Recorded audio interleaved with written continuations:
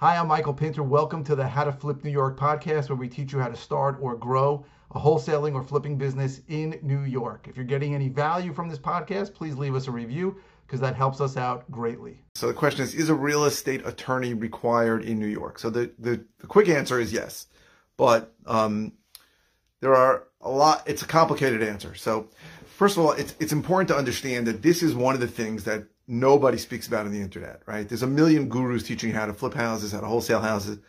But I would say none, except for me, know how to do it in the state of New York. And one of the main reasons, and it leads to a lot of other things, is that a real estate attorney is required, not just for you as the buyer, but most importantly for the seller.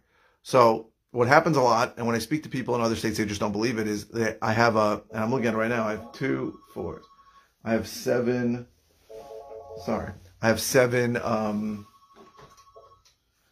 properties right now where the seller has said yes to me, but I don't have a contract yet, because after a seller says yes, they need to get their attorney to generate the contract, to actually create the contract and send it to your attorney.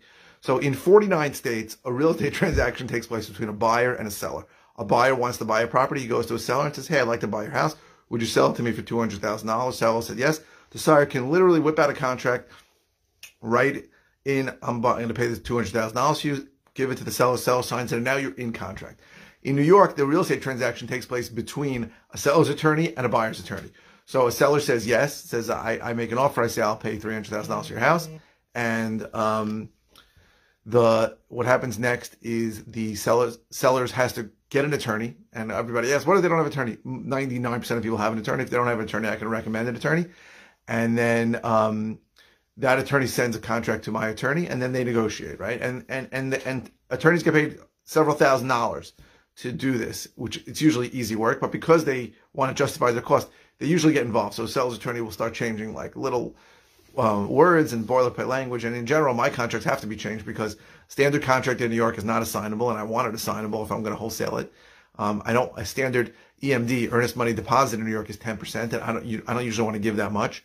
And there's nothing about showing it, and sometimes I want to put something in the rider about showing it. So there's going to be a lot of changes to the contract. And that's how these attorneys justify charging several $1,000s, because there's this back and forth negotiation of each one of them protecting their client.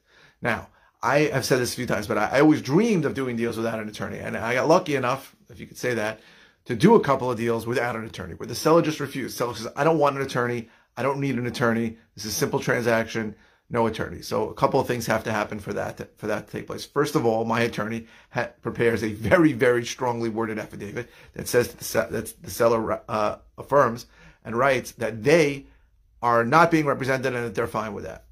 Now let's understand why. If 99.99% of the real estate transactions in New York, and this is true, have an attorney, then if a seller feels he got taken advantage of, for example, and finds out that maybe I assigned the property for a lot more money at the closing, they could sue, and they'd have a case, right? Even though they signed everything and they were in their right mind. The truth is, if the transaction doesn't happen in a standard way, a judge could say, you screw these people over. So I make them sign a very, very strongly worded affidavit.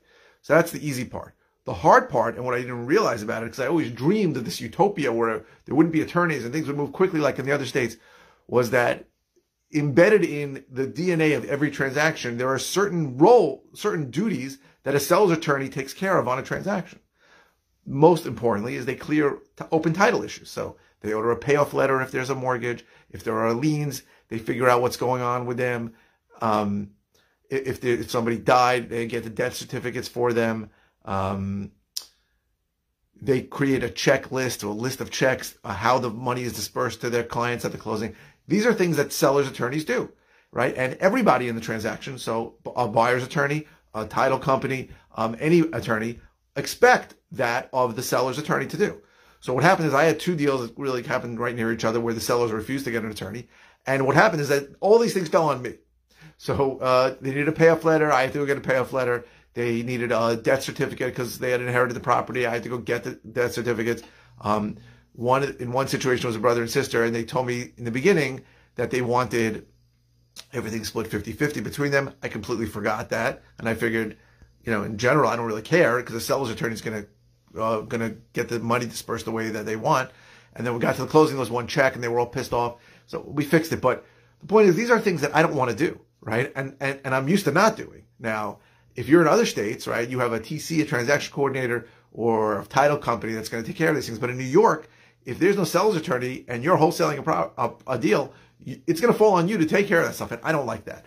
So that's the utopia I dreamed about, doing deals without an attorney. I did a few, and they were not easy, and it was a pain in my ass. So in general, yes, you need an attorney. Now, why do you need an attorney? There is really no good reason why you need an attorney. It's just that that's how it's done in the state.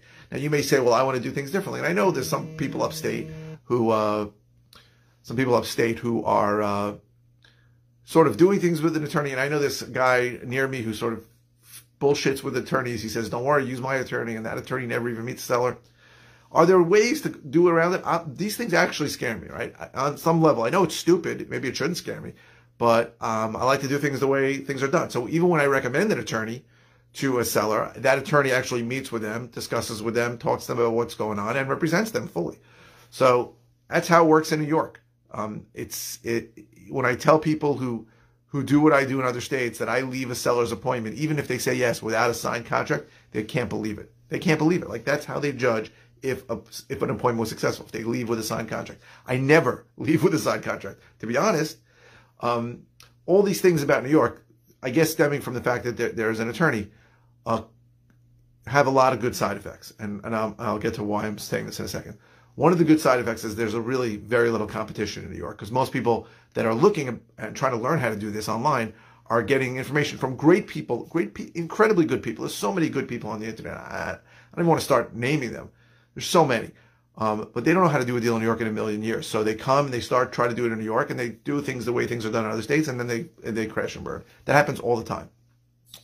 So that's one of the reasons why there's just not a lot of competition. So I usually don't even make an offer when I leave a seller's appointment.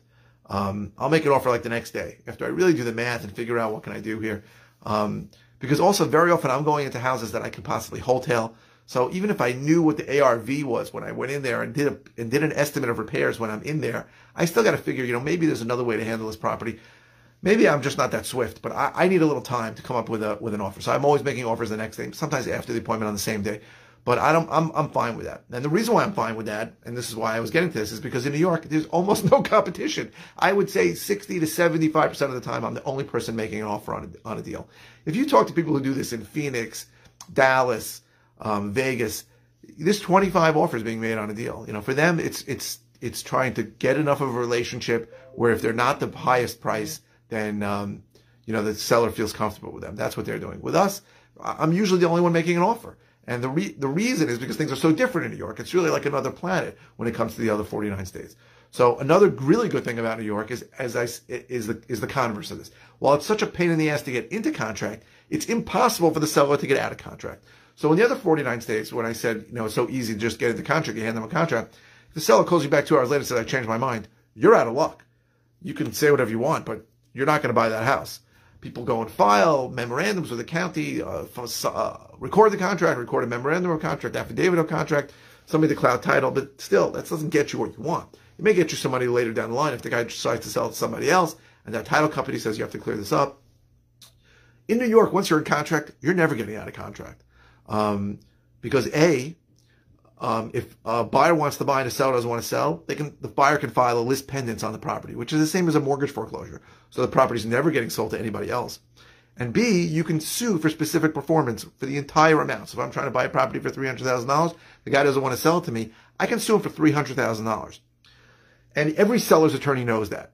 So I remember I closed a big wholesale deal. When I first started wholesaling, I had a deal that was like $120,000, and the guy was really an angry guy, the seller. And I was terrified because I thought he was going to get to the closing and see me making $120,000, and he was going to flip out. And I talked to my attorney, and my attorney said such a good thing to me that I still remember. He said, listen, he may be pissed off, but he's not selling the property to anybody else. He's definitely going to sell it to you. And I don't go to closings. I didn't go to this one. So I don't know if he was pissed off, but the truth is, that's the truth in New York. Now, you don't have that freedom in other states, because if somebody wants to get out of contract, they're just going to say goodbye. And their liability to you is limited. In New York, because it's so hard to get in, it's impossible to get out. So once something's in contract to me, I have no fears whatsoever. The guy's going to change his mind. The guy's going to ask for more money. The guy's going to flip out. I don't care. That money is locked in. When I get a contract to buy something and I get a contract to assign something, I'm good, right? If my buyer wants to leave, then I'll keep his deposit and sell and assign it to somebody else. But I know that seller is going to sell to me. So that's a huge advantage in New York. So while real estate attorneys do make things slower and more cumbersome, and once in a while you lose a deal because the seller's attorney's a jerk, overall, there are a lot of benefits to it, and they should not be overlooked. There's amazing things about doing business in New York. I love doing business in New York, even though it takes forever. Attorneys are a pain in the ass. There's so many good advantages. You make more money on deals here. Like I said, you can't get out of contract. Almost no competition because it's so different than the other 49 states. So yes, you do need a real estate attorney in New York, but there are a lot of advantages that come with that. Hey, thanks for listening. We really appreciate it. Go to howtoflipnewyork.com for more information about the various ways that I can help you. And again, if you can leave a review, that would really help us out.